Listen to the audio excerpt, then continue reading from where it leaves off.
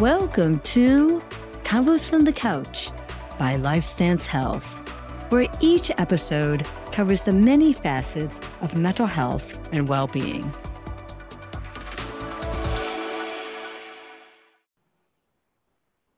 Hello, I'm Nicolette Lianza, and on this episode, I'll be talking with therapist Meg Verstraete about how difficult co-parenting can be when divorced, especially over the holidays, if the parents don't get along and have high conflict. So welcome, Meg. Great to have you back on.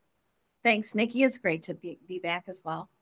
I look forward to you giving us some tips of how to navigate this, especially parents who are divorced and how to navigate all this. So what are some common challenges that high conflict co-parenting parents face during the holidays? Well, generally speaking, Nikki, there's the time, scheduling, financial, sometimes traveling is involved. You know, if people live in separate locations, such as even separate states, let alone separate cities, packing for the kids and just overall the schedule of the kiddos, depending on what age they are, if they have significant others themselves, or, if they have sports game, so I think overall the scheduling plays the biggest factor, and then trying to not just have that day, being flexible, like maybe celebrating over the weekend, so it's all about flexibility and self-regulation of the parents, I feel. And it sounds like that's probably easier said than done as we kind of go more into that for sure. Yes. So what is your advice for co-parents who are struggling to get along during the holidays? So I think the biggest thing is to remember to put the kids' needs first. Help them to remain flexible, and if possible, be as consistent as you can, and try to just communicate effectively to the co-parent, so it makes it an enjoyable time for the kids, because it can also cause a lot of anxiety for everybody involved, whether it's extended family or people that don't get to see the kids, regularly. What is your advice for co-parents who are struggling to get along during the holidays? I guess the best advice I could give, Nikki, is for the co-parents to put the needs of the kids before their own, and help them also to remain flexible and listen and validate their feelings, because it's quite common for the children who go back and forth anyway to have a lot of dysregulation prior to leaving on those transition times, and then also flexibility for the extended family that's going to attend, because everybody wants to see the kiddos, but they're not always going to see them when they're regulated, probably. So just to remain flexible and calm. Again, doing a lot of deep breathing to kind of keep you there, right? For sure. Yeah. For sure. So how can co-parents improve their communication with one another to avoid So, conflict? okay. So communication, I would, I guess the main thing is to keep it simple and to the point, such as, we are thinking of having, let's, for instance, go Thanksgiving. We're thinking of having our Thanksgiving on Thursday at 2. Does that work for you? Or when do you plan on having yours? And you can communicate via email if the emotions are high.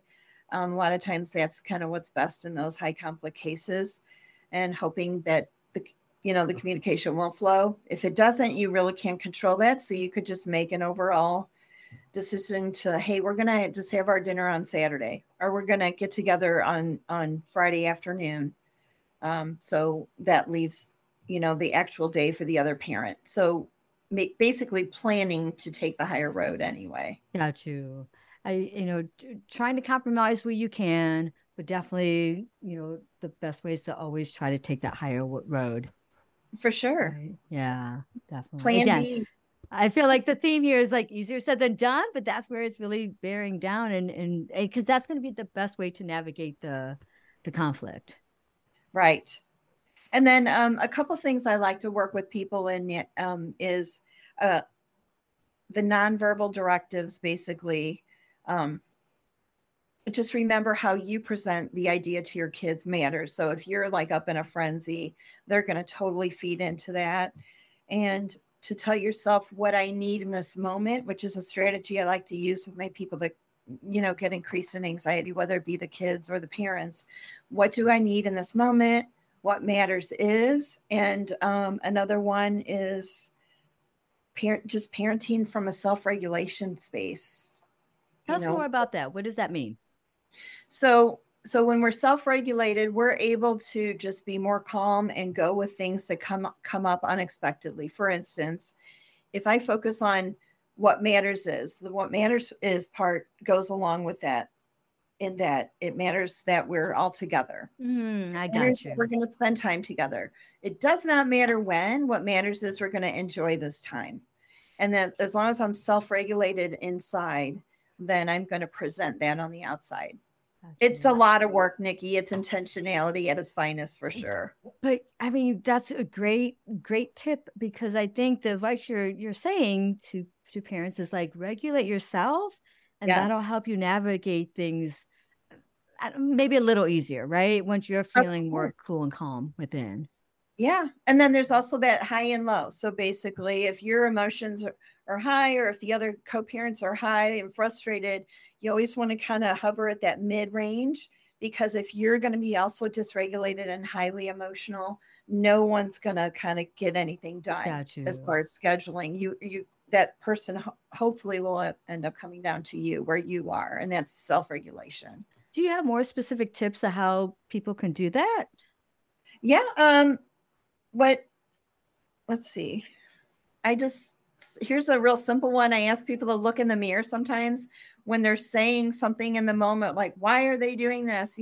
Go look in the mirror real quick. What does your face look like? Are you grinchy? Are you kind of scowling? Right. Because that's what you're presenting, or if you're just, again, your interior dialogue, it's not about, oh, they're messing me up again. It's about, I'm so glad we're together. So those messages you send yourself are the ones that are going to keep you functioning in a self-regulated space. Right. Oh, great tips. Again, I don't think sometimes people recognize what their face might be showing, that they might really wear their emotions on their face and on their sleeve, as well as that self-talk is really important. What you're telling yourself is going to be leading how you're going to react. So it's great that you're reminding people to kind of adjust that a bit. 100%.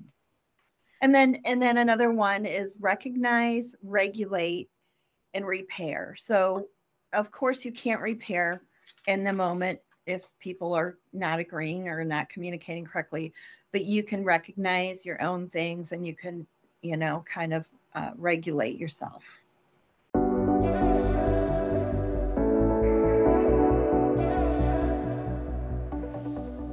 Good. Great tips there, Meg. Thank you. Yeah.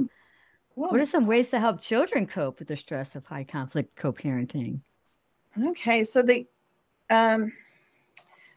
I think this is the biggest part, is remember that the kids are each a part of you. If it's a biological parent situation, of course, if they're adopted, just by nurture, they're going to be part of that parent's family. So just remember that how you interact with that other person, whether you sort of send the message like, oh, they're mean, or they're a hot mess, or whatever, that child can identify with that part too and say, well, you think so-and-so's mad or mean. Does that mean I'm that way too? And so that kid will end up adopting that sort of persona, or that part. Okay. And you want to make sure that you're welcoming both parts of those selves of kids. Very important. That's clear. Definitely. Yeah, that makes it totally clear. Very clear. Again, harder to do, but with practice, you'll get better at it. And it's a great goal to try to nurture within yourself to do. Yeah.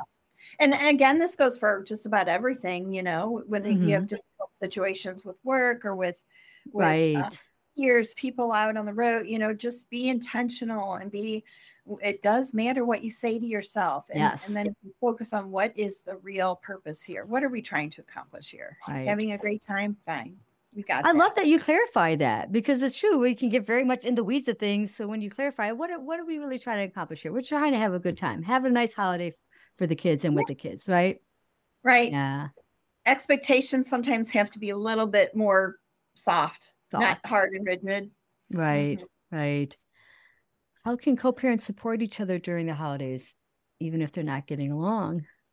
Okay. I would recommend if those co-parents are struggling to get along, they can keep in mind that if a specific day is needing to be shared, try stretching it out. Again, going back to those other days, having more than 1 or 2 days. Like, okay, you're taking the actual holiday. Well, we're going to go ahead and take that following Sunday, or we're going to have that Saturday evening into Sunday. And that way, it's a lot easier for the kids too to adjust, and they can feel a little more like relieved instead of trying to Right. get everywhere on the same day. And Right. somebody's going to be crabby at some point anyway, let Right. alone if they try to go to all the different houses. Very true. Very true. Meg, this is just wonderful advice you're giving us as guidance. Anything else you'd like to share? Yeah, just a couple more off the top of my head. Just remember that the kids can always, the children, whether they're adult children or smaller, they can always sense our dysregulation. They need that nonverbal permission to love and have a relationship with each of the parents, and help them manage in this way. Like, you can validate their anxiety or their feelings. If they have some strong emotions, just validate, hey, this must be really hard. I understand you're frustrated. Is there anything you need? What can I do to help support those needs that you have? And you always want to approach it from basically a love and logic perspective, or a win-win. Like, if it's just a win for one parent but not the other, that's really not a win for the kids. So you want it to be both enjoyable and free to move and be more fluid. And get self-care, take a walk, stay hydrated, call a friend if you need to. um, the kids are going to be happier, feel safer, and experience more joy when all that kind of is more intentional. Definitely. I think I that's the could go key on and word. on, Nikki. No, I I could love just, it. but Love it, Meg. thanks. But maybe we can always do a Part second two. component sometime. Yeah, definitely. And I think the key word you're emphasizing is being intentional. I love that you're Always. emphasizing that. Definitely. My Thanks, gosh. Nikki. Thank you again, Meg. Thank you for sharing all your knowledge on this topic with us. Love to have you back on. Thanks. Anytime. Have a wonderful day and happy holidays to you. You too. You too. I'd also like to thank the team behind the podcast, Jason Clayton, Juliana Whitten, and Chris Kelman, with a special thanks to Jason Clayton, who edits our episodes. Thank you for listening to Convos from the Couch. Take care, everyone.